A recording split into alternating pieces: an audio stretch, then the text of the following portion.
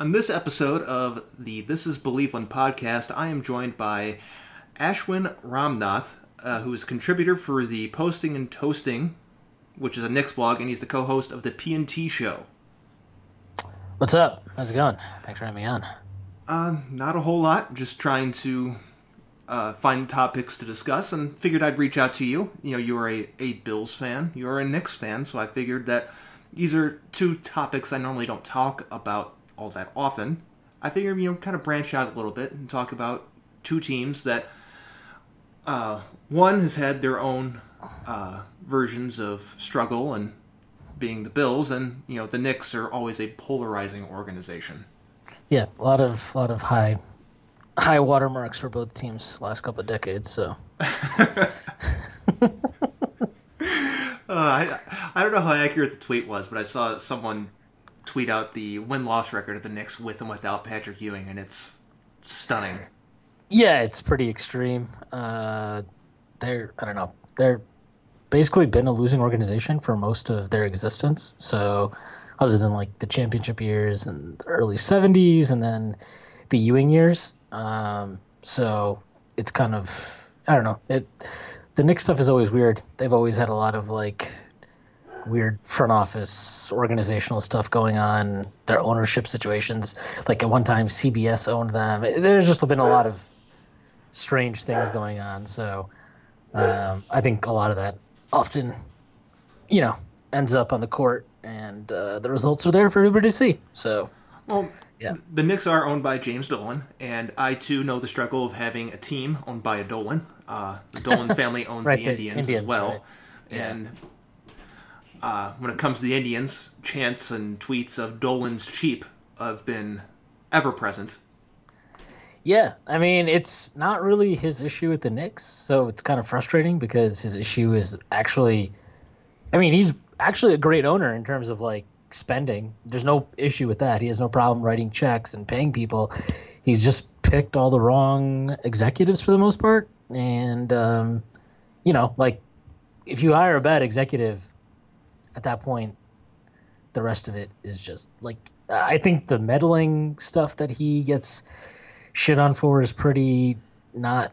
I don't even think that's really the case. I don't think any of the other stuff matters about like PR statements or kicking Spike Lee out for not going through the VIP entrance or Oakley or any of that. So I don't think that really matters. I don't think that impacts players' decisions. I think the fact that he's hired bad executives who build bad teams turns off players more than anything. So like if he ever gets an executive hire right, we'll probably be in a good situation, because that's what happened with the Rangers in like 2006. They hired Sather, and then he just let Sather figure it out for like 2, 3, 4 years. And the Rangers have basically been like a very good, competent organization for the last decade plus now. So, hopefully one day his random dice rolling comes up in our favor for the Knicks. Well, it seems like the executives always seem to do this is my team, I'm going to put my stamp on this organization, and I'm going to, get rid of some of the guys that I don't like just because the other guy that was before me brought them in, and then you end up having guys on your team that you draft, and they leave, then they do good, then you sign them for a whole bunch of money. Yeah, the Knicks have just done a lot of stupid things over like the course of, say like since Ewing left, so since 2000 basically, they've constantly traded away picks to try and get better now. And, for better or worse, I think something ticked in like 2013 or 2014 where they realized, okay, like organizationally they came to the realization that trading picks and trading young players is not a good way to like build anything sustainable.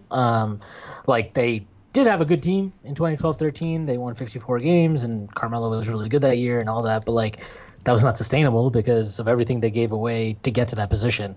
And if you're doing that for like a LeBron, that's fine. But Carmelo is not LeBron, so like, going all in on that is just not a good way of team building. So we've improved to the point now where we know that like having picks is good and accumulating picks is good, and not tying up your cap space for years and years on mediocre star names who are on the downturn of their career or just aren't actually good. Those are things that we've realized now. So like we're better at being bad, but we're not actually better at building a team competently around young players and like developing them and prioritizing all that stuff. So, there's a new executive in charge now, Leon Rose. So, we'll see. And we hired somebody from the Cavs organization, actually, Brock Aller, to kind of be his right-hand man. So we'll see how that goes. That could be interesting. The Cavs have done their fair share of good moves and questionable moves recently. So we'll see just how much of an impact he can make through his experience of dealing with the Cavs and what they've done. Is there anyone on the Knicks that you're like, I really like this person, or maybe someone that's like, a lot of people like him, but I don't get it? I really like RJ Barrett. I really like Mitchell Robinson. I think they're good building blocks. So like, I think you need, two kind of like star players, and then you need, two or three good two-way guys that can like fit in around them. Mm-hmm. I think RJ Barrett could be one of those star players. I don't know if he will be. I think he has that potential. I think he has that talent. If he will or isn't, I don't know, but I definitely think he's like a piece to build with. I think Mitchell Robinson can be like one of those two-way impact, not star players, but role players that have star impact. Just kind of like his defensive capability, his rim running, rebounding, all that stuff. I think he's, I think even Knicks fans aren't as high on him as they should be, because the things he got better at this year are not like sexy. They're not super exciting, like getting better at running a dribble handoff or making contact on screens or timing like when you run to the rim or making better like defensive rotations. It's just not really exciting stuff, but it's stuff that matters. And I think he's a lot further along than I thought he would be when we drafted him, because he was just like this kid who had not played organized basketball for a year and was like this mysterious guy who dropped in the draft because he kept changing agents and like didn't interview with anybody and kept flaking out on stuff. And like he's still I don't want to say stupid, because that's not really the right word, but he's still very like immature in some ways, not in like an unprofessional way, but in ways where you're like, he'll get really pissy about a call or two on the court and let it impact him for way too long and stuff like that. But I think he's like way further along than I thought he'd be. He's way better with the media than he was when he first came in. Like he was so shy, he wouldn't even talk to anybody. So like, yeah, I mean, I'm pretty bullish on those guys. I like Frank Ntilikina. I think he's like, I don't think he's ever going to be a star. I think he can be a solid combo guard off the bench, which like, again, at the 8th pick, it's probably not what you're hoping for, but if you look at like the history of mid to late lotto picks, it's a pretty decent outcome. Kevin Knox, I don't know. I wouldn't trade him because there's no point, but he's been pretty bad for 2 years. I still have no idea what he's exactly good at, which is probably not a good thing 2 years into your career. He was a super project when we took him, so like that doesn't upset me so much as like, if you're taking a kid that's going to be like this 3, 4, 5 year project and he doesn't even have a particularly high floor, which is like the main issue because he doesn't have a bankable skill right now. Like that's a problem to me because that's your entire rookie contract. So if I'm not getting any value from your rookie contract, I probably shouldn't be taking you in the lottery. And right after that, when I wanted them to draft Mikal Bridges, I wasn't even like super high on Mikal Bridges, but I was just like, he can play right now. I know what he's going to do. He's going to be a good defender, knock down some threes, and like lo and behold, he's basically been that guy in Phoenix. And then like, then there's also people that are like, well, we could have picked Shai Gilgeous-Alexander. I don't really bother too much with that because at the time, I didn't see anybody banging the drum for Shai Gilgeous-Alexander. I know like yes, basketball evaluators and organizations should be held to a higher standard than random people on the internet discussing this stuff. But like, that's just something where I personally don't really have an interest in going down that route of criticism. I do think it's fair to criticize them for not taking Mikal Bridges, because it seems they went with Kevin Knox because he had a really good workout. And it's like, I just don't know why workout should, I mean, I guess it matters, but like, it shouldn't matter that much where you take him over a person with, if one guy's higher on your board before, I don't think a workout should change that, but I don't know. I'm pretty sure the Cavs did the exact same thing when they made the Colin Sexton pick, by the way. With a really good workout, but not necessarily being. It's kind of surprised a lot of people when the Cavs took Sexton. Let's just put it that way. I actually thought they were going to take Sexton. It just seemed like a Gilbert kind of like. I think he likes those kind of scoring guard type players. I don't know. They've acquired a lot of them over like the years. Like I think as an organization they value, right or wrong, they value shot creation very heavily. Mm-hmm. So like Irving, Waiters, then now I mean after that they didn't really. I guess they took Wiggins. So again another shot creation guy. Yeah. They took and then since they've been back in the lottery it's been Sexton, it's been Garland. It's been Kevin Porter Jr., who I actually really like. I'm very high on Kevin Porter Jr., for the record. Yeah, I like him. I think he's going to be a good pro. I think he has more upside than his draft slot, so that was a good value pick. And I mean, they do stuff too, like where I know they made all those trades for a reason, but they traded, they got Jordan Clarkson, Rodney Hood, and they definitely value shot creation. I think that's fair to say as an organizational tenet. It's something they seem to put pretty high. Yeah, let me say about Jordan Clarkson's last few games in Cleveland, he was not a very popular figure because towards the end of his Cavs tenure, he was exactly what you expect Jordan Clarkson to be. He'll score points, but he's not very efficient. And for fans who thought the team should be more competitive, which always confuses me, he wasn't leading them winning games. No, he's just putting up numbers on a bad team. Anybody can do that. Or not anybody can do that. That's actually its own skill, but it's a very useless skill for NBA teams because it's just okay, so you're putting up numbers, but we still blow. Yeah, and then he got traded and he more or less disappeared.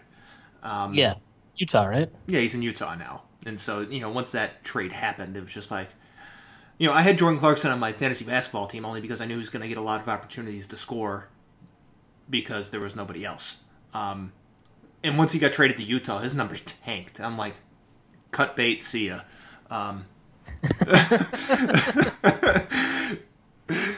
Nice.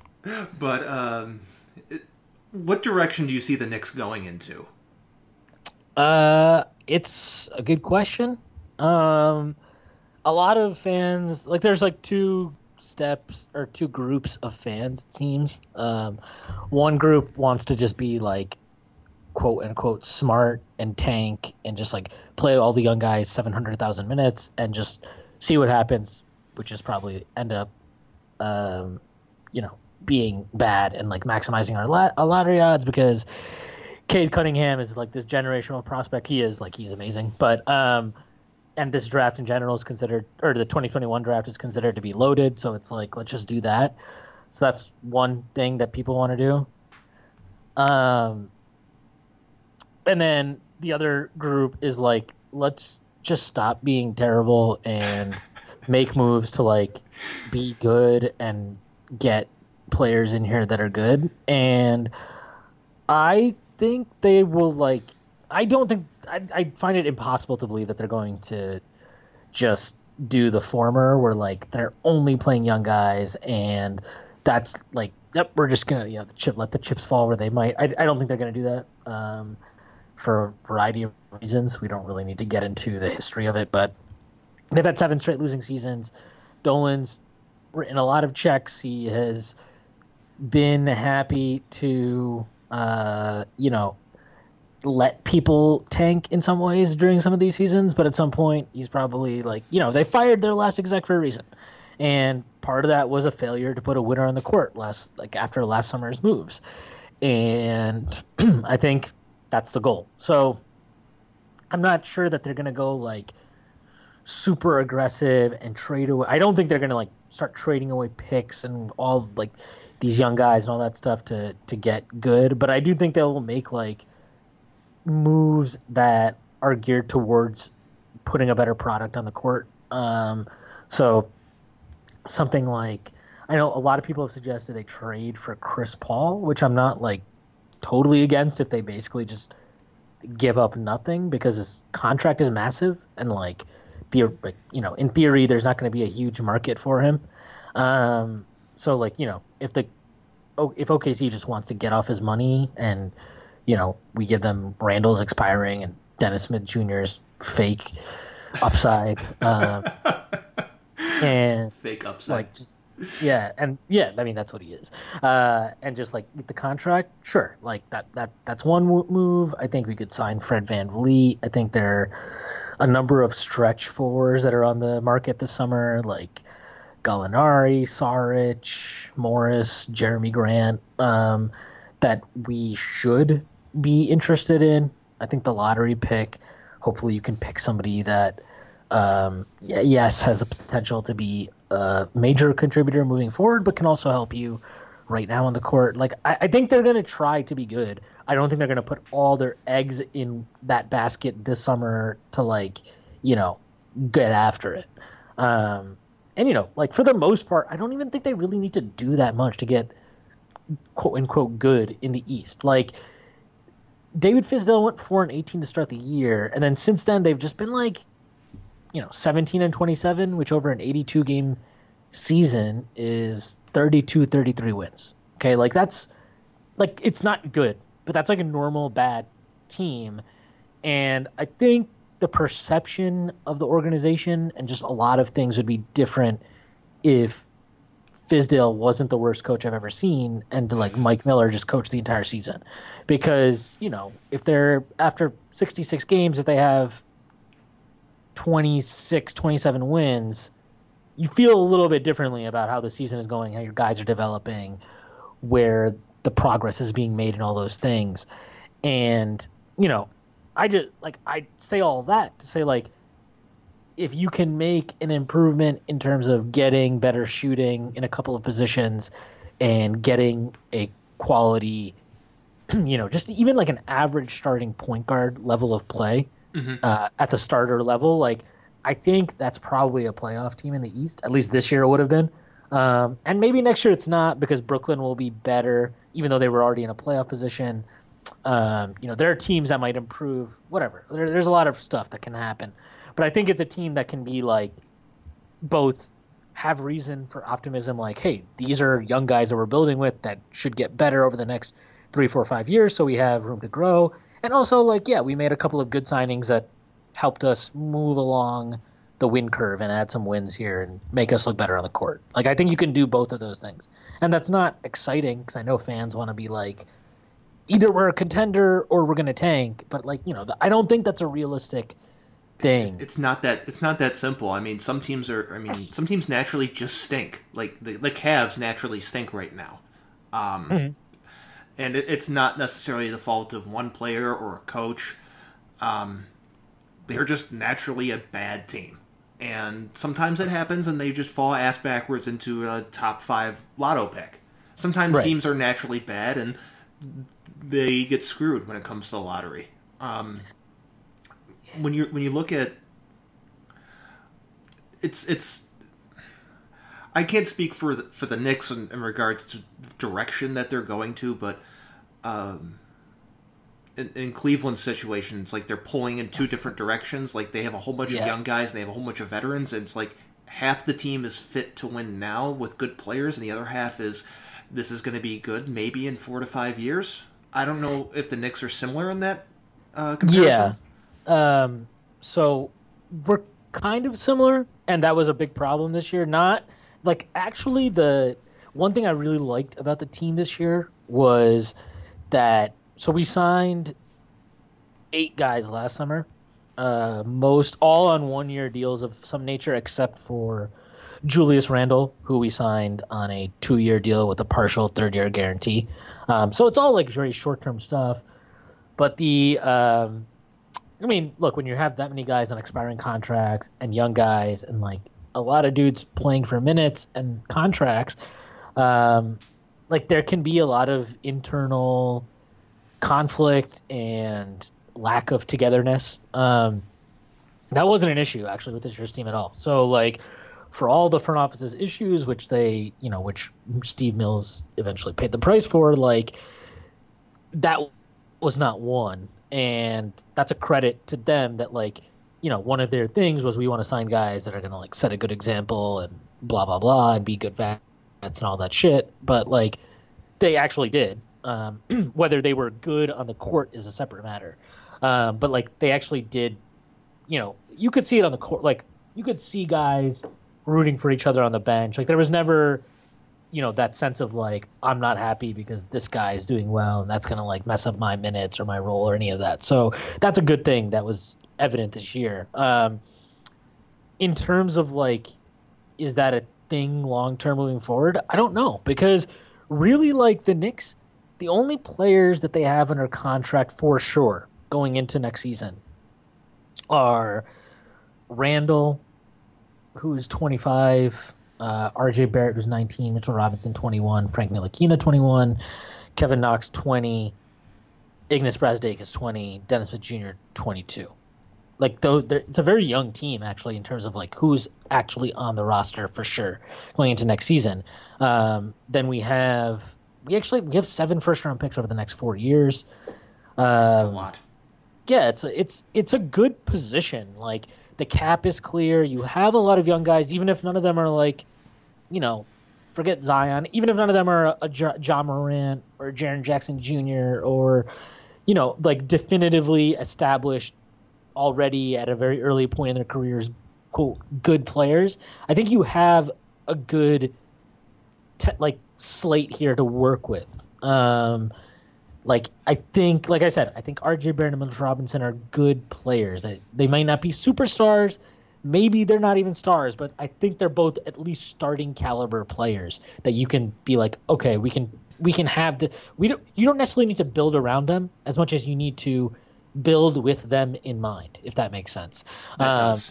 Yeah, and I think Ntilikina is very divisive amongst Knicks fans because like defense is hard to quantify, whereas his offense, which has not been good enough over 3 years, isn't. So like, that's always a push and pull. But like, to me, a guy on a team this bad who has a positive on-off for 3 years in a row, probably doing something that would be more evidently valuable on a better team. So like, is he the problem? No, he was not the answer, but I don't think he's part of the problem. So like you have like 3 guys to varying degrees I think you can bank on as NBA players that you can start being like, okay, we don't even need to worry about like so much how to build around them as much as like, okay, what skill sets do we need that they don't bring to the table to like add to the mix? And like I think that's where the Knicks are, and that's fine. Like I think as much as this draft isn't great, I think there are going to be options for them regardless of where they pick, for players that should add things that they need. There's a lot of lead ball handlers in this draft. I think there's a good amount of just unremarkable but solid role-playing guys that can spread the floor and shoot, which they definitely need. I think that's an okay position to be in. I actually feel the same way about the free agency class this summer. If they want to get better, there are guys they can sign to get better, that actually fit with what the roster needs. And so, like, I'm okay with where they are. It's not the greatest place you could be, but it's not terrible. I think it's a lot worse on the outside looking in, and I think it's always weird because the downside of trading Porzingis was always that like if you struck out, you have basically pushed yourself back on the building timeline 2 or 3 years. Mm-hmm. So like that's kind of this weird conflated area we're in where I think it's frustrating because, you know, you drafted a really good player and then you traded him and the payoff wasn't there. So now you're kind of back to the point where you're like, okay, so we need to just build again. And that's frustrating, but like that's where they are. And I don't totally mind it. Because I'm still not sure that like Kristaps on a max contract is he better than what the Knicks have? Absolutely. He's a really good player. Like there's no doubt. But let's just say like I think the jury is still out on whether they ultimately will win or lose this trade. And I think that's a fair assessment. I mean, my concern with someone like Porzingis is that he's a big guy who's athletic, and was it a knee injury he had? Yeah, he tore his ACL, and then he had a bunch of, even before the ACL, he had a bunch of I could probably find the article later, but it's like there's a ton of lower body injuries he had. And so his value lies in his athleticism and his agility, and if he doesn't have that, it seems to me it's not going to be as much value of a player compared to when he doesn't have it, just because he's so big. Yeah, I mean, I think he's really good. Don't get me wrong. Like I obviously dump on him all the time now because that's what fans will do, right? But yeah. Like I'm aware that he's really good. I have said and I maintain this that like I think, and people think this is a knock on him, but I really don't. But I was saying like I think he's like can be the third best player in a championship team. That's like what his skill set is, and that's like let's put it this way. I think way more highly of him than I think of somebody in his draft class who gets a lot more kind of hype, like a Karl Anthony Towns. I think Kristaps is a better player than him, flat out. And like he has two-way value. He can spread the floor from three. Like these are great things he brings to the table. I'm just never going to be a big believer in his ability to be like a high-level shot creator. Mm-hmm. And I think if he had the season he had in Dallas, 20 months removed from, and I really don't want to hear about like he's rusty coming off from injury, because if you're 20 months off an injury, I mean, even an ACL tear, I don't think rust should be a factor, because yeah, okay, you haven't played NBA ball in that period of time. You've missed an entire season basically, but like, is the difference in getting back to speed that different from that to like a normal offseason where you don't play for 4 months? I don't really think so. I really don't think that's that big of a difference. So I don't buy that excuse. I just think that he's an inconsistent up and down offensive player who is a really, really high impact defensive player. Like that's where I think his value is. I think he's just like he's very similar to Chris Bosh in Miami, which is an awesome player. Like that's a really useful, really good player, and maybe the Knicks sold too low on him. I think it's a fair criticism to say that. But did we give up a franchise player? Is he that type of, like, the better way to think of it, and this is how I've always thought of it, is so he's not going to make an All NBA team this year whenever the season happens and whenever anything happens. He's not going to make an All NBA team this year. Didn't make an All Star team. In the next 4 years of his contract, how many All NBA teams do you see Kristaps Porzingis making? And I just don't know if he ever makes one, because you're talking about like Joel Embiid is alive, Nikola Jokic is alive.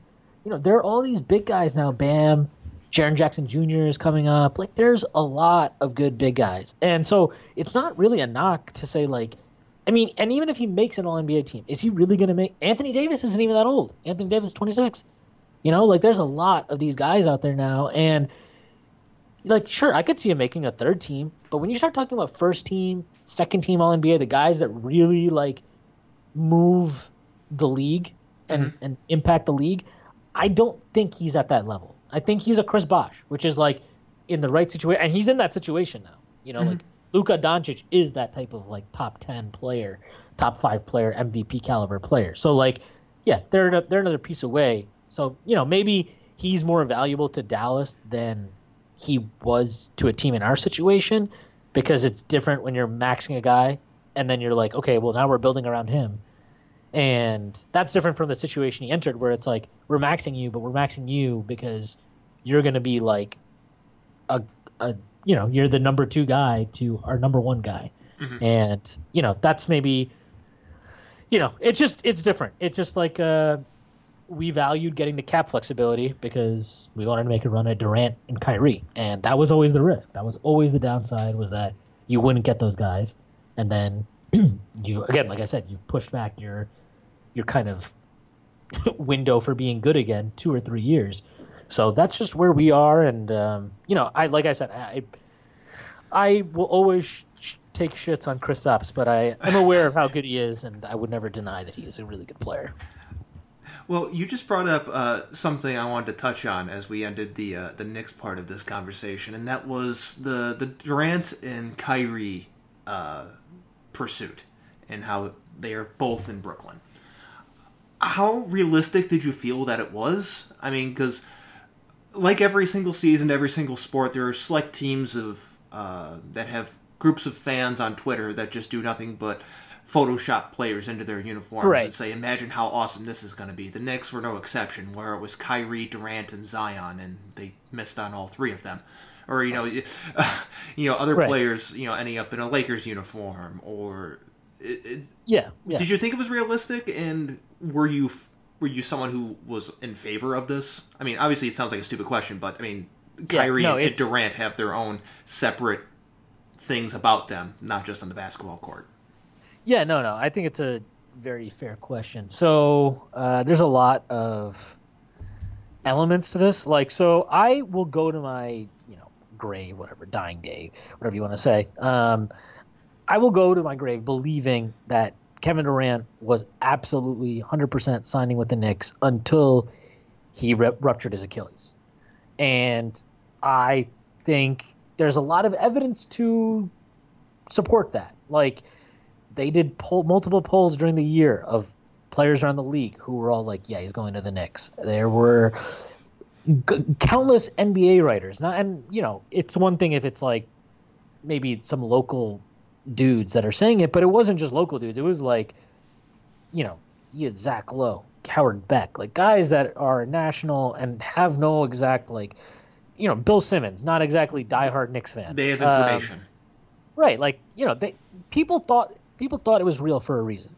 Okay. And I think it's stupid to pretend that him rupturing his Achilles didn't change things, because I think what the case was he didn't want to go to New York alone, because ultimately he would have been stepping into a situation with like him, a bunch of kids we had collected over the last couple of years, another lottery pick. And I think the sell was, if he's healthy, if Kevin Durant's healthy, he'd have been good enough that they would have gotten somebody, even if it wasn't Kyrie. Because to my thinking, from what I don't claim to have elite sources, but let's just say from what I've heard, I think it's safe to say that they were out on Kyrie. Like, if Kevin Durant come to them and been like, we absolutely, like, I'm signing here, but you have to get Kyrie, they'd have been like, okay, fine, we'll max Kyrie. If like you need that, cool. But they were not aggressive about, like, there was no, like everybody knows tampering happens. Okay. Everybody's aware of this. There was no tampering with Kyrie, right? Like, I don't think there was any sweet nothings being whispered to him. Whereas like Brooklyn made the full court press on Kyrie very early, to the point where during the playoffs, it was being reported that like he was done with Boston and was definitely going to Brooklyn, like, which is crazy to think about. But yeah. I mean, that's what was happening. And like, once Kevin Durant ruptured his Achilles, I don't think any guy in that free agent class was going to just be like, okay, yeah, I'll go sign for the Knicks this summer and waste a year of my prime while you're like rehabbing this potentially career-altering injury, and then the year after that will be good. Like, I don't think that was a realistic scenario. But he wasn't going back to Golden State. So I think at that point he was like, okay, Kyrie is my best friend in the league. This is still a market I want to be in. Like, this is fine. I'll do this. Brooklyn saw their opening and they made it happen. Like, so kudos to them. As far as me, I wrote like a 2,000-word article a day or two after he ruptured his Achilles about why the Knicks absolutely should not sign him and why they should not sign Kyrie Irving. And I had already said that I didn't want them to sign Kyrie Irving because all of his insanity last year, which kind of like drove home the point that, yeah, maybe all of his instability isn't just about like the teams he's on, and maybe some of it is about Kyrie just being this weird dude.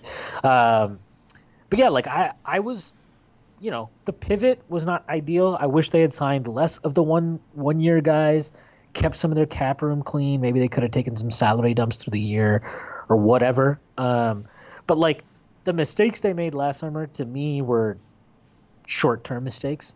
They were not mistakes that were ever going to cost them in terms of like 2, 3, 4 years down the line. Whereas like to me, I think it's crazy to max a guy off of an Achilles rupture, then max his buddy, who is also like a huge injury risk throughout his career, has been multiple times. Like, I think it's so insane to max those two, and then also not just max those two, but give like a sweetheart 4-year, $40 million contract to DeAndre Jordan.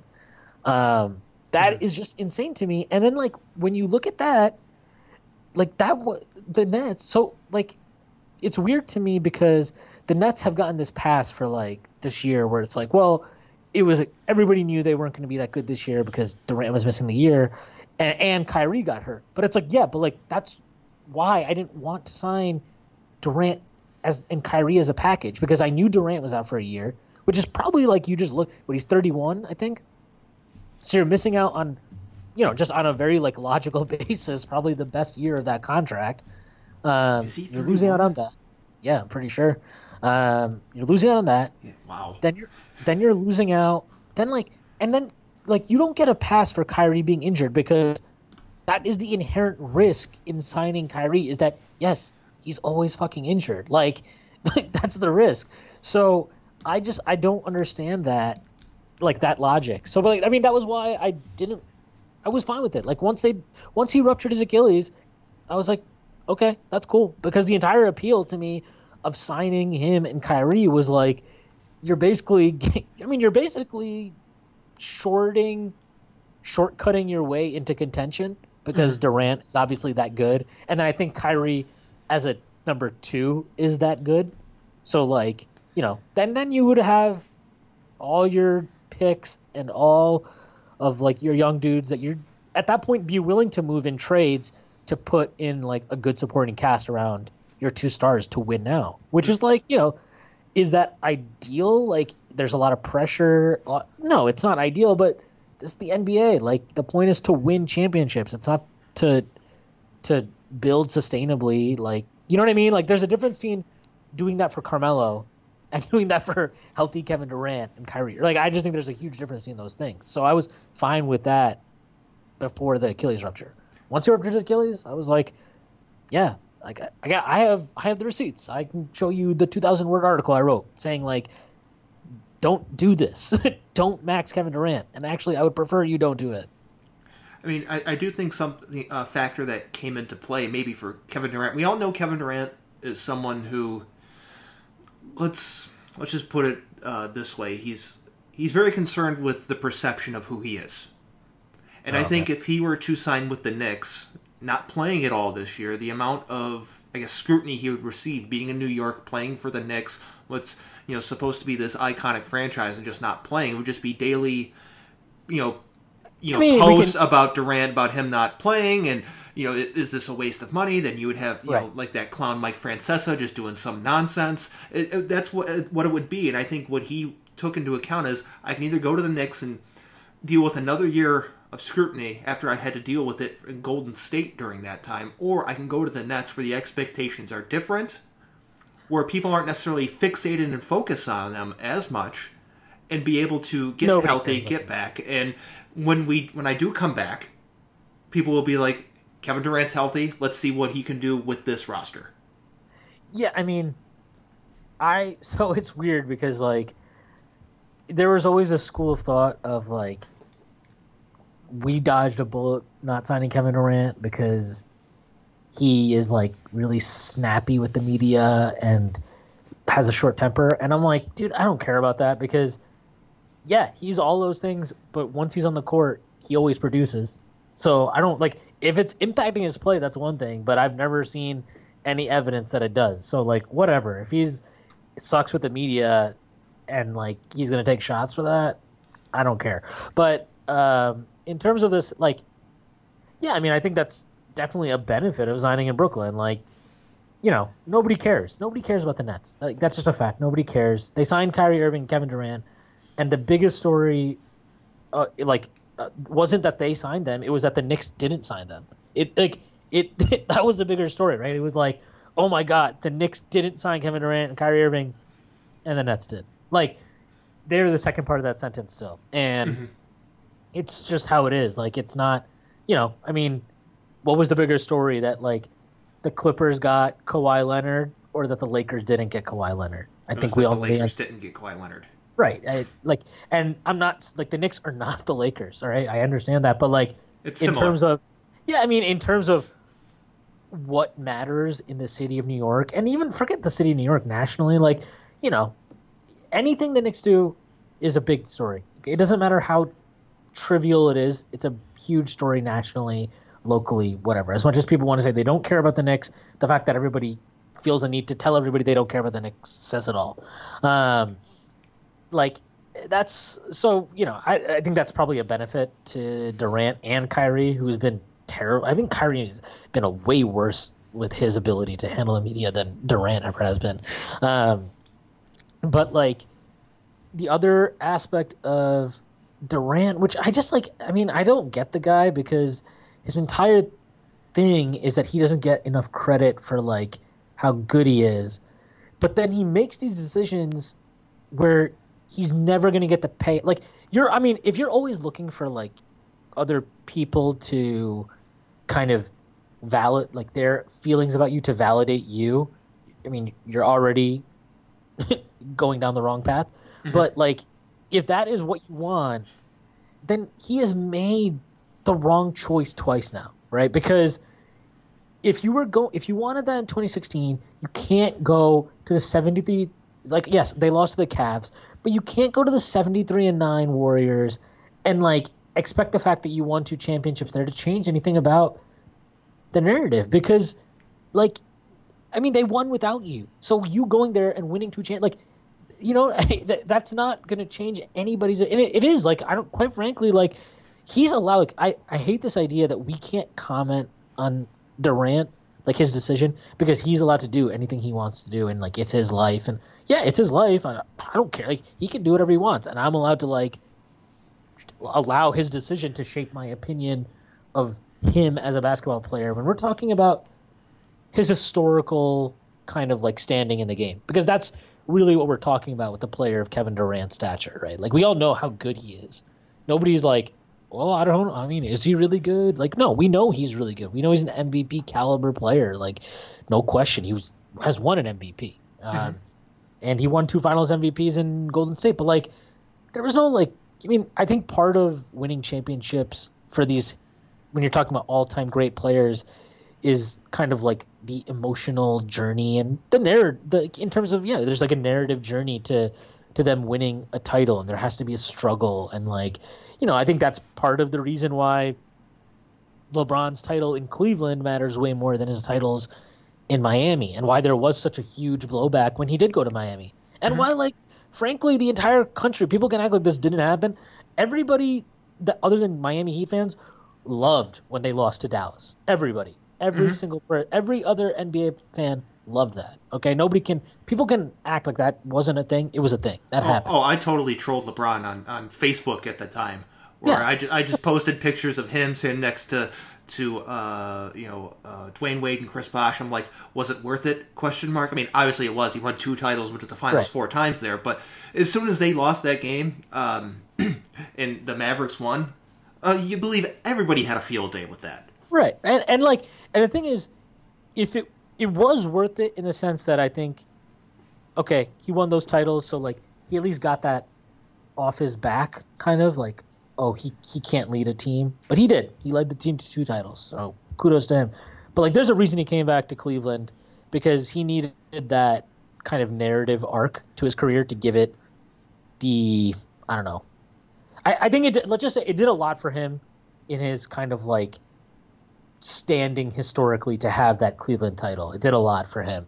And I think with Durant, he thought winning with Golden State, like, in his head, he thought it was the same thing as Miami going to, or LeBron going to Miami, which is like, I just think it's so short-sighted to think it was the same situation, because it just wasn't. Like, yeah, you can say that, oh yeah, but LeBron teamed up with Wade and Bosh, and like talent-wise, it's the same thing, but it's not. Like, it's totally different when those guys have already won a championship without you. Mm-hmm. And not just like, yes, Dwayne Wade had won a championship without LeBron, but that was it. Like, he was the only guy from that. And okay, yeah, Haslam. Yeah, and that team was terrible when he went down there. Right. The team before was awful. Right. So, like, that was totally different to Durant going to a team, had won a title, had lost in Game 7 after a 73-9 win season to the Cavs. It's very different to go to that. And like, it's not like they had to gut the team. All they did was let Harrison Barnes go and replace Kevin Durant with him. And and Bogut. Like, who cares? Like, like, that's what they did. That's all they had to do. And they put in Kevin Durant. And it was like, everybody knew as soon as they did that, they were winning titles. And so, like, there was no narrative. There's no, like, struggle there. The struggle was, like, what was open to him if he stayed in OKC. Because, we had just lost to Golden State in 7 the year before. We're right on the cusp. Like, there's all that. There's no narrative with Golden State. Everybody knew they were going to win titles. They won titles. Okay, who cares? And then this time around, it's like, if there's kind of like the holy grail of like carrots for NBA players, like things that you can do to elevate your stature in the game, like leading the Knicks to a title is pretty high up there for NBA players. And that doesn't mean that they have to take it. In fact, that might be a reason why you shouldn't take it. Mm-hmm. But like for Kevin Durant, if he wants this universal acclaim to be like loved and appreciated and all this stuff, I'm sorry, man, but you're not going to get it in Brooklyn. Like, nobody cares about the Nets. They just don't. And like, I don't think they're going to win because I don't really like, I mean, we don't need to go in. Like, I just don't think they're going to win a title with what they have going on, everything. But like, maybe you weren't going to win a title in New York either. But if you do, it changes everything. I think it changes everything about how he's viewed historically if he does that. If he wins a title in Brooklyn, I mean, yeah, I guess a lot of NBA fans, like all NBA fans will probably care, but it's not going to give him that kind of universal acclaim and stature and everything that he seems to be craving for and searching for. It's just not going to happen for him. So, I don't know. Durant's a weird guy. I sometimes feel bad for him and sometimes think he's just like a raging asshole, but, he's a weird dude, and I'm just happy that we did not go down that path, even if we're still a bad team. I think I'm okay with being a bad team if the alternative was maxing him and Kyrie and giving DeAndre a best friends for life contract. Best friends for life contract. That's a good way to put that deal. And I'll just add, I really think that it's going to be extremely difficult for Kevin Durant to change the narrative or how he's perceived as a player because of the way he won those titles, because of the way that he seemed to not understand why people seem to view the titles he won in Golden State differently compared to the one Golden State won without him. It seems like he doesn't understand why people criticize him. It's also weird that he doesn't understand why, like, Golden State fans will always like they're always going to prefer Steph and Klay to you. And, like, I don't like, if you need somebody to explain that, that's just weird to me. Like, it's bizarre. Like, you would think somebody that got drafted and played in OKC and was just, like, defended to the hilt by the organization and fans the entire time he was there, you would think he would get it, but he just doesn't get it. Yeah, I don't think he's ever going to. And it's going to be, unless he just rattles off multiple titles in a row with the Nets, I don't see the perception of him as a player changing all that much.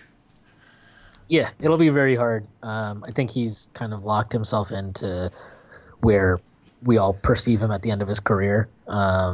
Whereas, somebody like Dirk, who only won one title, but stuck it out for all those years in Dallas and, like, finally did it. Yeah, I mean, like, one guy, it's fair to think Durant's the better player than Dirk, although I'm not really of that opinion yet.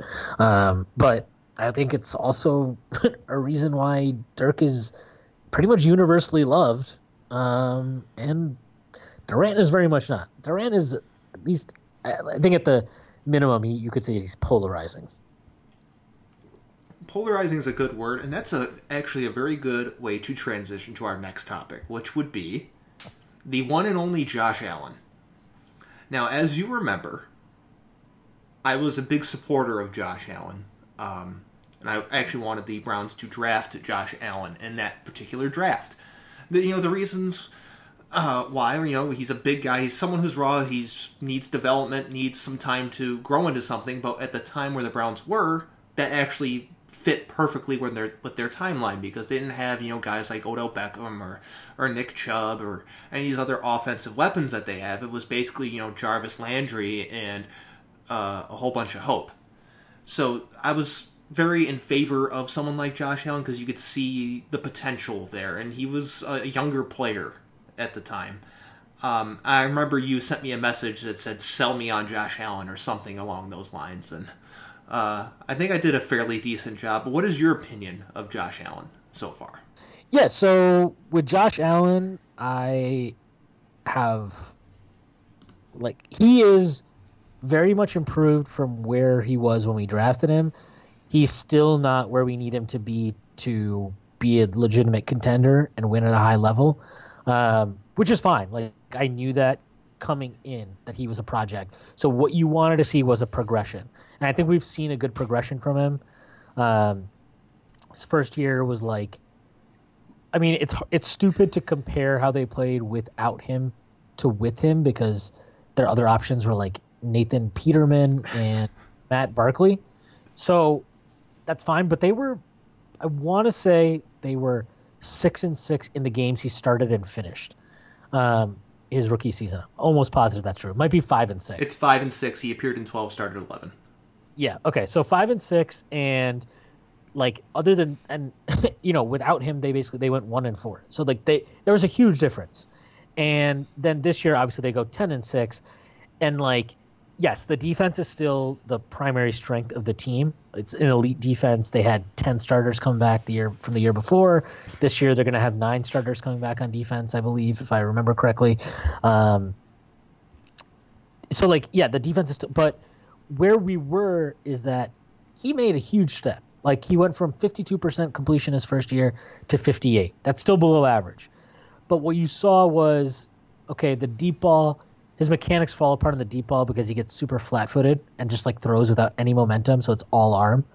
But then if you look at his intermediate passing this year, it was a massive step up. I want to say he was he might have been the top in terms of accuracy between 10 and 30 yards this year. You can double-check that. I'm sure that number is out there somewhere. I'm almost positive he was very high up in the league ranking in that.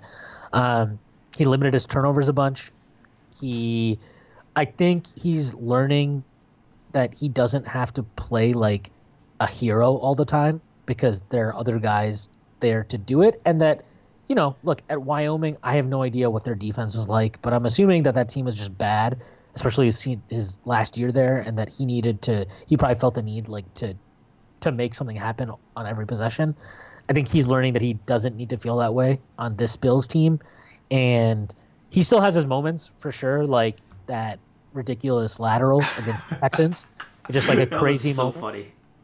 Yeah, it was ridiculous. That was the worst. That's the worst of him. That is the worst of him.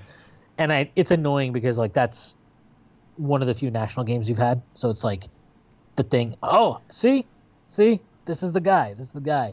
And there are still advanced metrics that hate him. I know Pro Football Focus, they jerk off into their spreadsheets about how terrible Josh Allen is.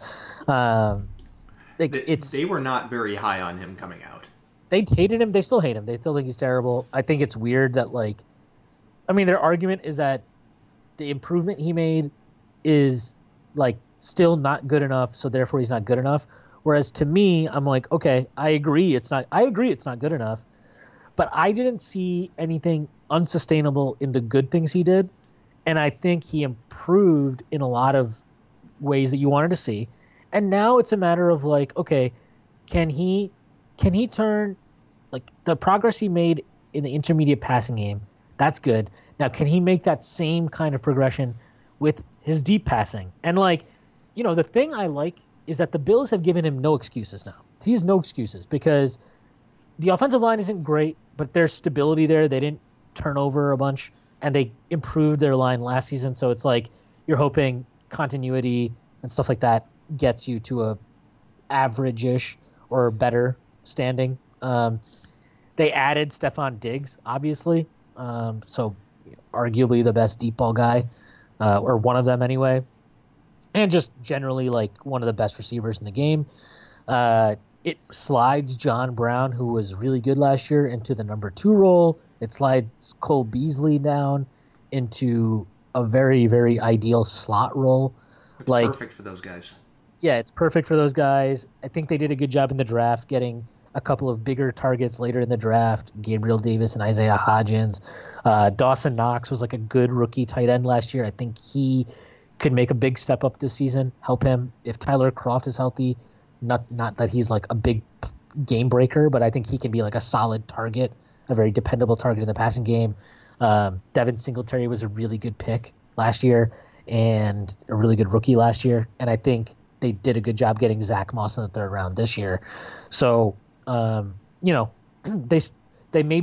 don't have like the huge elite game breakers, or I mean Diggs is, but I don't think they have like the explosiveness of the guys that like obviously, the Chiefs do or something like that. But they have a lot of good offensive players now at the skill positions, and the offensive line is good enough that like the support system is all there for Josh Allen. If Josh Allen morphs into some like 62% passing guy, doesn't turn the ball over much, has like, let's say he has like a 2-to-1 touchdown turnover ratio, like you're probably a contender, which is crazy to say, but like that's just how the team is built. Like I would find it very difficult to believe that like the Bills aren't a contender if he had that type of season. Let's just put it that way.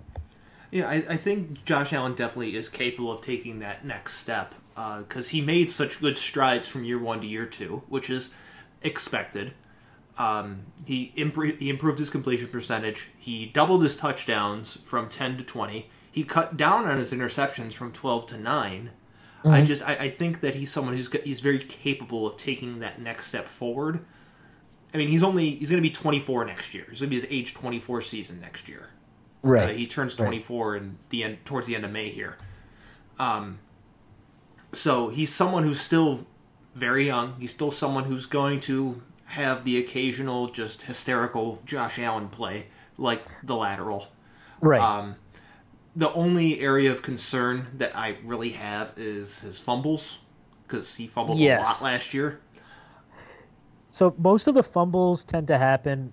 The good thing is that the fumbles don't tend to happen in the pocket. Like he's not getting caught unaware in the pocket, or like having somebody come around the blind side and just like he has no clue he's there and stuff like that, right? That's not how those are happening. His fumbles tend to happen when because he, and like again, gift and curse thing, like great running threat, but like this is another area where like the hero ball stuff gets the best of him. Like he's always trying to get that extra yard and get that extra get the first down. Like he's always trying to get that.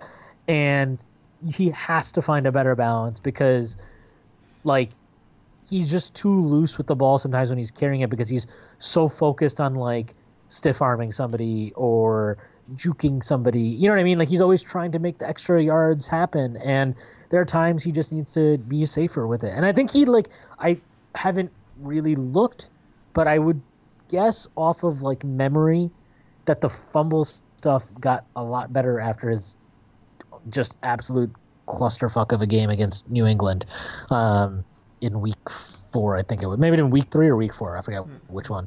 I can pull that up here. Let's see. Yeah, because he had a terrible game against the Jets and a terrible game against the Patriots to start the year. And, I mean, like, I think the fumble stuff, even if the numbers don't bear it out, I think that fumbles became a little bit more, like, understandable and more like better plays by the defense. But he has to be aware now that like that's on the that's on the scouting report on him, right? Mm-hmm. For every game, he's loose with the ball. Go after the ball when he's running with it. Like, he has to be aware of that. So sometimes he has to be okay with, like, punting the ball. And, okay, I couldn't get the extra 2 yards. Or if you want to go get those extra yards, then, like, go earlier or be a better passer, right? Like, that's the easiest solution, really, is be a better passer. Like, be quicker with your decisions in the pocket. I think if he can do that, that eliminates a lot of the fumbles with him. He had 5 fumbles in his first 4 games. Two against the Jets, 2 against the Bengals, only one against New England. But over the next 9 games, next 12 games, he only fumbled 9 more times, and 3 of them came in 1 game against the Eagles. So, yeah, that was a real stinker of a game for him. So it's like, I think you want to see that kind of. I would rather see, like, okay, he had 1 terrible game, but then you're talking about what, 6 fumbles over 12 games. Other than that, like, for a running quarterback, that doesn't seem that bad. Yeah, it's not like one of the other quarterbacks in your division, Sam Darnold, who just seems to fumble all the time. Hey, the Jets fans out there are going to get mad if you say bad things about Sam Darnold. I've been against Sam Darnold from the beginning. I've never liked him. I don't understand the fascination with him. I know, every time the Jets draft a quarterback high, everyone's like, this guy's the savior. I'm like, no, he's not. My concern with him is he's a USC quarterback, and you can't hold that against him, I guess. But it's not like there's a ton of quarterbacks that come out of USC that are historically successful outside of Carson Palmer. Yeah, I mean, they haven't had a history of success, and Darnold's not necessarily that good either so far. Yeah, I mean, I think, like, the reason I think Darnold is good. Like, he's not good yet. I think he can be good. I think he has really good talent.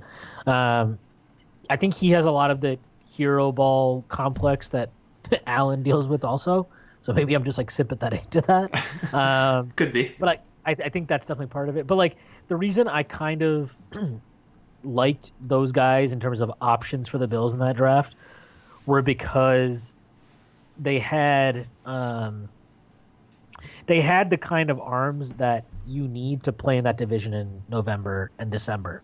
Like, I just think you need that big arm guy in that division. And, like, when you have these, I mean, especially in Buffalo, like, and the Meadowlands, those are 2 of, like, the windiest stadiums in the league.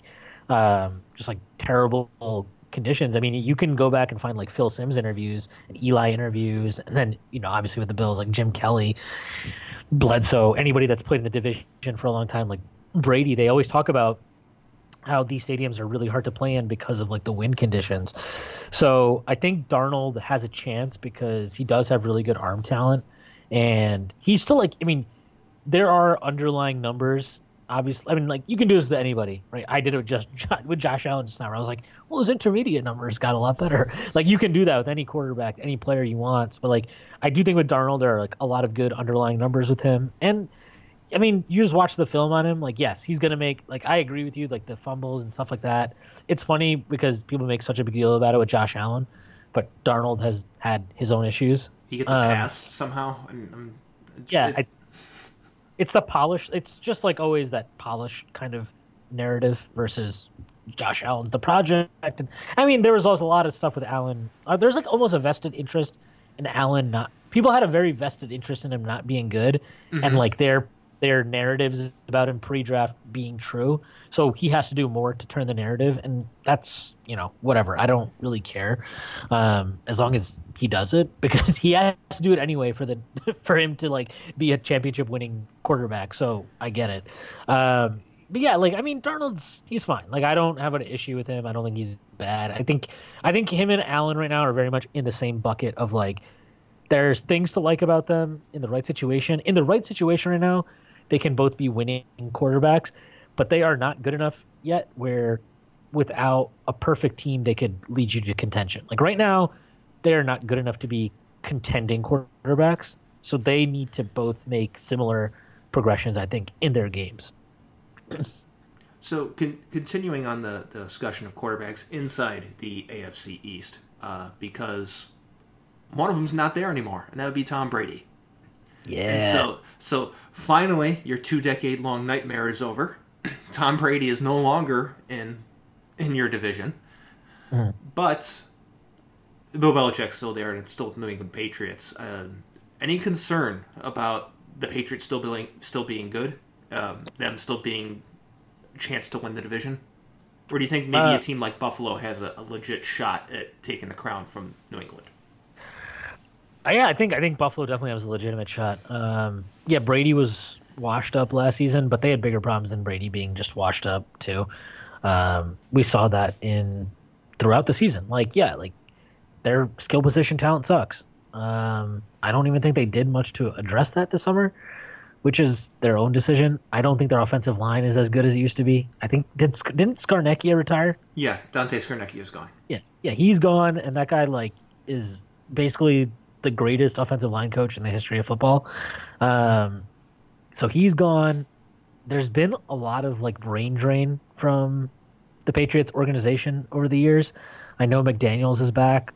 How good McDaniels is without Brady, I think, is very much a debatable subject. I know there have been a lot of great fluff pieces about how his failure in Denver made him a better coach, and he's so innovative and smart and stuff now, but easy to look smart when your defense is as good as their defense has been, and when Belichick is the head coach and you have the best quarterback of all time under center. Like, these things help you look like a genius, right? Mm-hmm. I think there's a lot of question marks about them. Their defense will be good. I'm fairly confident about that. It's the offense that we don't know about. Yeah, I think we know it's not going to be good. Like, we know it's not going to be good. Steedham, his best case scenario this season is being as good as Brady was last season, which was not good, I think. And that's not like if he does that, that's actually a good sign for him and the Patriots. I'm just saying, like, and I think that's probably setting the bar high for him. Trust me, nobody enjoys watching decline phase Tom Brady more than me, but like decline phase Tom Brady was still probably around an average to an above average quarterback. Mm-hmm. I don't think Jared Steedham is going to be an average to an above average quarterback this season, because it's his first season starting in that, and like he was a third round pick? Let's see. I will find that out right now. Yeah, but he wasn't a day one pick for sure. Fourth rounder. Yeah, so he wasn't even a day one or day two pick. Like, there's a reason those guys get drafted where they do for the most part, and it's usually because if they have a chance in the NFL, it's either as a backup or it's as somebody who is like a project with tools that needs time for refinement. And, quarterback is one of those positions that takes a few years as it is. I think you can assume that he's starting at a lower floor than others. So why would I assume that 1 year behind Brady has him ready to be a quality starter in the NFL? It doesn't make sense. I would guess that if Tua had dropped because of his injury concerns, the Patriots would have been all over that, right? So that probably tells you whatever you need to know about their thoughts. I'm actually surprised. I think they should have signed Winston. I know Winston is like this roller coaster ride, but that roller coaster ride, if you ever get the kinks figured out, like that, the guy's got all the talent. I've described Jameis Winston as basically Ryan Fitzpatrick experience. He's Fitzmagic and Fitztragic at the same time. So he'll throw a pick six, but in the next play he'll throw an 80-yard touchdown. What's amazing to me is that he just got LASIK surgery on his eyes, and he was just playing like not being able to see. Yeah, he was squinting during games. It's insane. I really wish he hadn't, because last year Jameis was one of the most amazing just experience. Like, the Red Zone channel was basically just the Jameis Winston network, and it was awesome. Like, I enjoyed that experience a lot. Hey, look, Jameis, like, he's in a good spot for him. Maybe he'll learn kind of how to like read defenses and film better with Breeze kind of showing him the ropes. Mm-hmm. But I mean, look, if Allen doesn't make the step this year, I think it's very possible you're looking at like a situation where they do bring in somebody like a Winston or a Cam Newton or something like that next summer. That's definitely possible. I will say in regards to Jarrett Stidham is that there are only a select people that really know who Jarrett Stidham is and what he has, what they're working with, and they're all in New England. Yeah, I mean, he had some weird stuff in college too, right? Like, didn't he have a really good like sophomore year or something, and then he fell off completely his junior year? I think he was at Auburn. Is that right? Yeah, he started off at Baylor, then he transferred to a community college, then he was in Auburn for 2 years. He was fine at Auburn. He was a dual threat guy, kinda. He was rated as the sixth best at some point. But not a whole lot of touchdowns. 18 in both of his years at Auburn, but he threw for 3,100 yards as a junior and 2,700, almost 2,800 his final year at Auburn. Yeah, I mean, I don't remember, but I just remember reading that like some stuff about him before that draft. I think it was like something where they had lost maybe some upperclassmen at skill positions that they didn't adequately replace his senior year, or like guys that struggled to step up. Sounds familiar with your quarterback. Yeah, and I think it's familiar with a lot of it ends up happening with a lot of guys. And I think they also, like, I mean, Malzahn also has kind of just like, I know Auburn fans hated him the last couple of years. So I don't know, maybe that's part of it too. I'm not trying to like, trust me, I'd love it if he wasn't good, but you never know. New England's done okay. I think their draft record is actually really not good at all, but what they have been pretty decent with is like finding playable quarterbacks in the mid rounds previously. So maybe that's something that they have done again. They've been successful with that. I mean, they've had guys that have to step in for Brady from time to time for various reasons, whether it be his ACL injury as Matt Castle stepping in, or suspension where Garoppolo and Brissett both played. So they've been able to find guys. Yeah, and Brissett's like, I mean, he's not a great starter, but I think he's fine. Like, I think he's fairly solid, to be honest. Like, I don't know what else you could ask from him, considering everything last year. Like, I think he did a pretty solid job of just like being told one day, hey, by the way, Andrew Luck is retiring, so you're now the franchise quarterback, pal. Yeah, Brissett's fine. I mean, he's like a league average type guy. Get the right guys around him, a solid defense, and he can go out and win you 9-10 games. Yeah, and I think they got him in they drafted him 6th round or something like that. So like, yeah, I mean, if they have done, and of course Brady, like they drafted Brady in the 6th round, like, so, if there's one thing that they actually do well in the draft, it is definitely, I think, quarterback eval in mid to later rounds. That seems to be something that, for whatever reason, they have historically done a good job. Yeah, just looked it up. Brissett is a 3rd round pick back in 2016.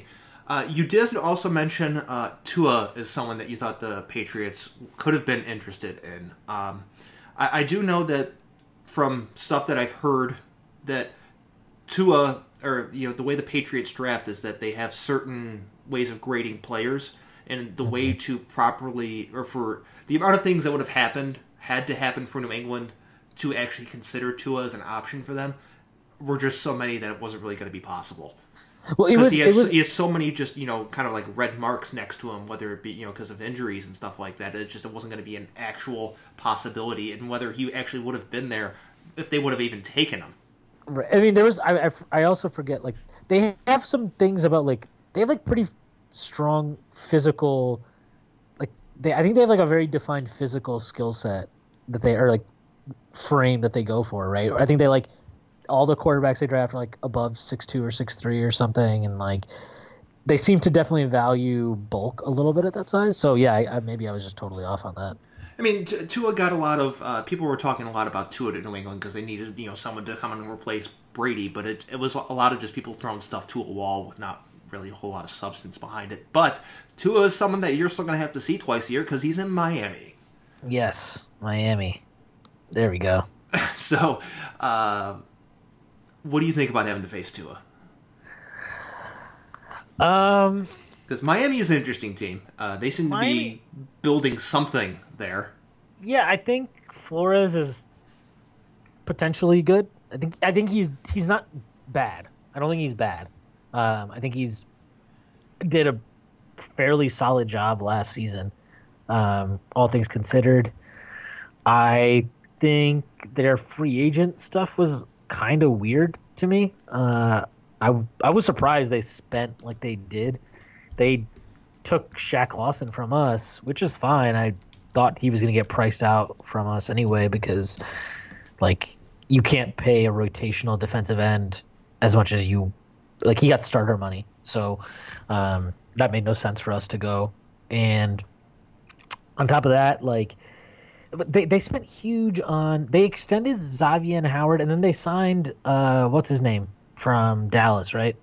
The corner, Byron Jones. Yeah, I think they set the market for Byron Jones, and yeah, they set the market for him.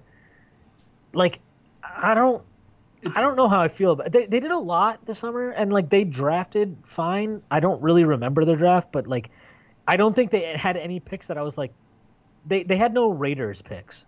I was just like, wait, what? Like, what are you doing? Or I mean, forget the Raiders. At least the Raiders picked like talented dudes at positions I expected them to draft, like the Packers, and God knows what they're doing. But yeah, like I think Miami's interesting.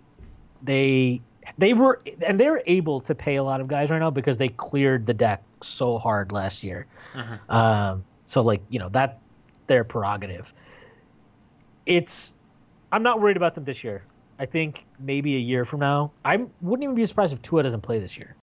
I think that he's potentially, you know, like Fitzpatrick is a good lamb to sacrifice for a year while Tua gets healthy and like is 100%, and that can be their kind of secret fit, like tanking mechanism, right? Where they're like, yeah, no, we just want Tua to get healthy, and Fitz is a veteran, and like secretly they're probably hoping Fitz has one of his Fitz tragic years where he throws, you know, like 28 interceptions.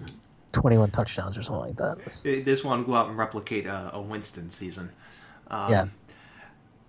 Tua's injuries they're just concerning for me as, you know, an outside perspective. Just, you know, it seems like I know a lot of people are like, oh, it's not that big of a deal. I'm like, well, it's his ankle, it's his hip, it's his wrist, or whatever it was, his hand. I think it might have been. It just seems like there's been someone at one point described him as brittle, and as unfair as that sounds, it's almost accurate. Yeah, he's the other thing too with Tua, and I don't know how to like somebody in that Alabama offense, and maybe multiple guys in that Alabama offense are going to flop. Okay, like when you have that much dominating talent in college, it tends to be like one or two guys were raising the kind of like performance of others. And it's always difficult to know exactly who it was, right? Because they had Judy, they had Ruggs, obviously they had Tua, and then who's the other receiver they have? He wasn't in the draft this year. He's coming out next year, I think. I forget his name. Whatever it was, the third guy. But like when you have that much talent, it's so stacked in Tua's favor. And then it's also like Bama, so it's, you know, like they have like God knows how many first-round picks in that team. I don't know. Bama quarterbacks are always like, I think there's a reason multiple. I mean, have they even had a first-round pick quarterback under Saban before Tua? I don't think so. I mean, the Alabama quarterback thing is almost similar to USC quarterback things, where they're not necessarily all that successful. Yeah, it's like if you look at like these 5-star guys that come out of high school and obviously when they go to college, like it tends to be like a lot of the 5-star guys.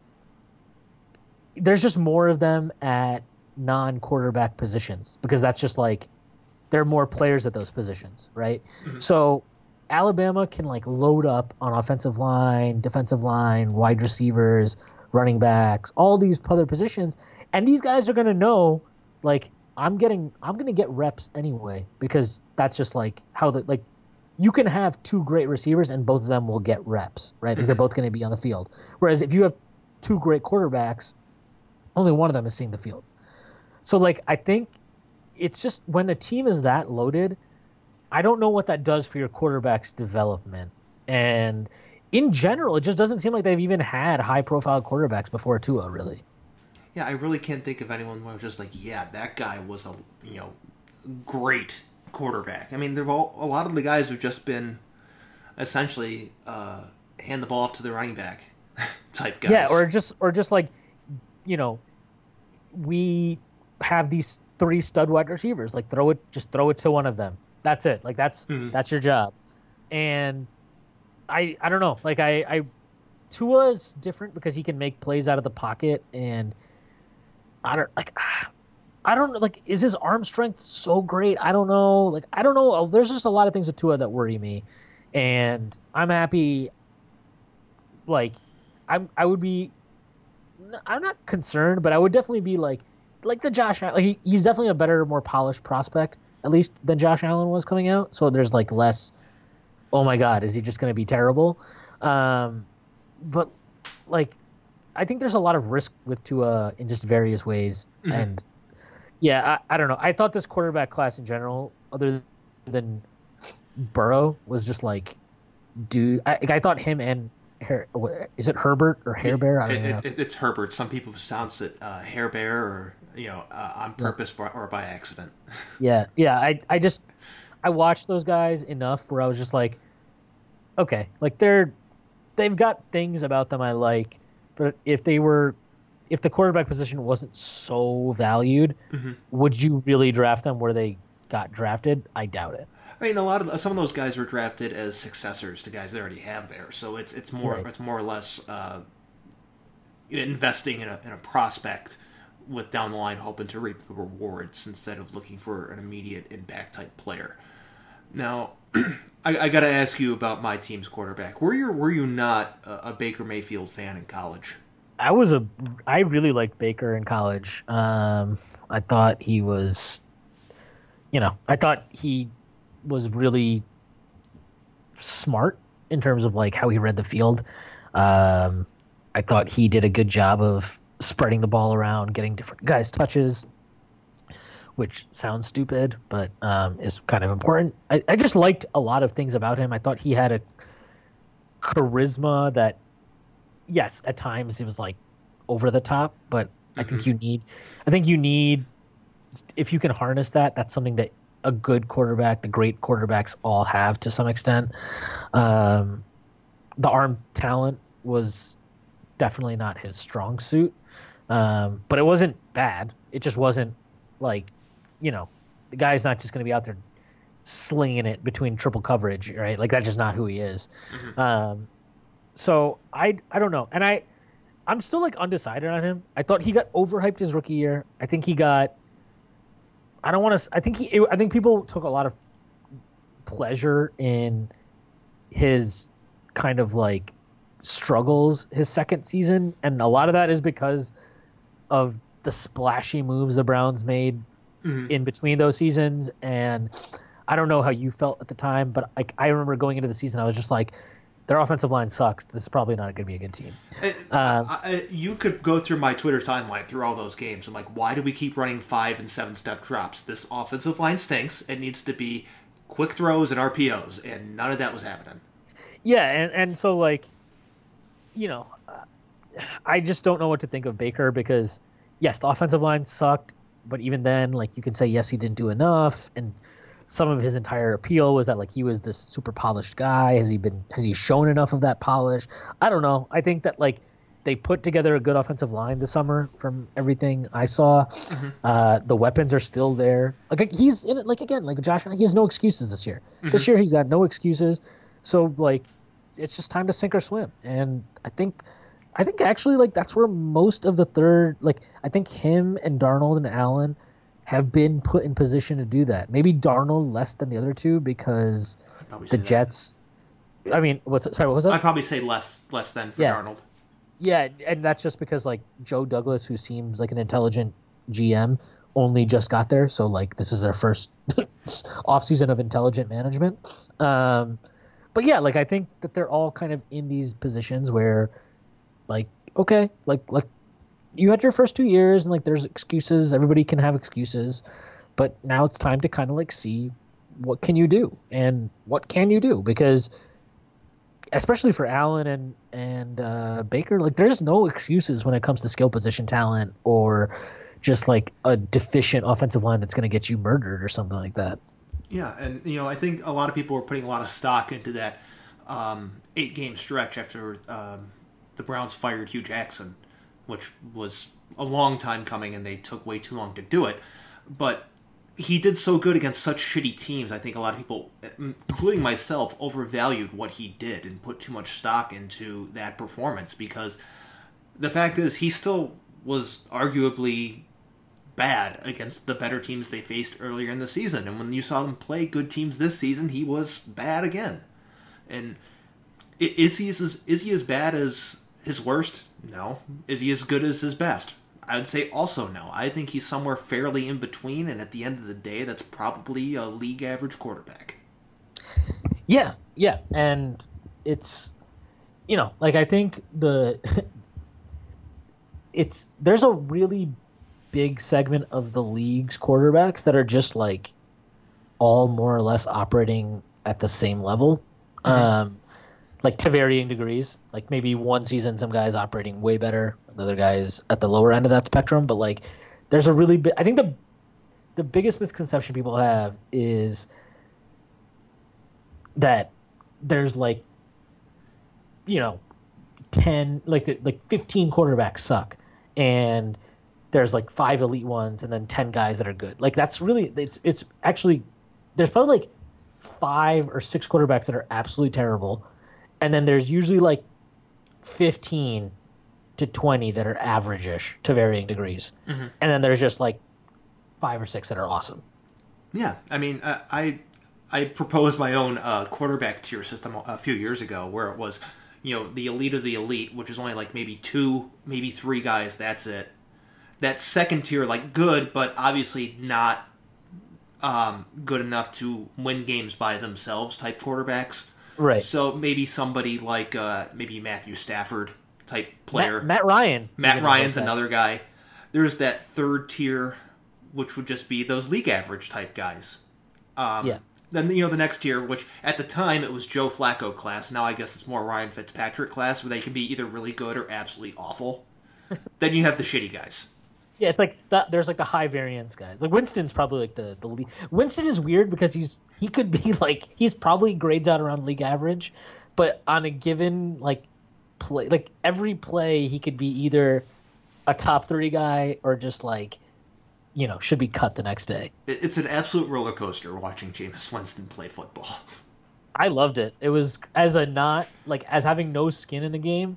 It's great to watch. It's very entertaining to watch him play football, because he can throw an absolute dime, then follow it up with just the worst throw you've ever fucking seen. Yeah, he's like football cocaine, man. It just can't get enough of it. It just keeps going. Football cocaine is the best way to describe him.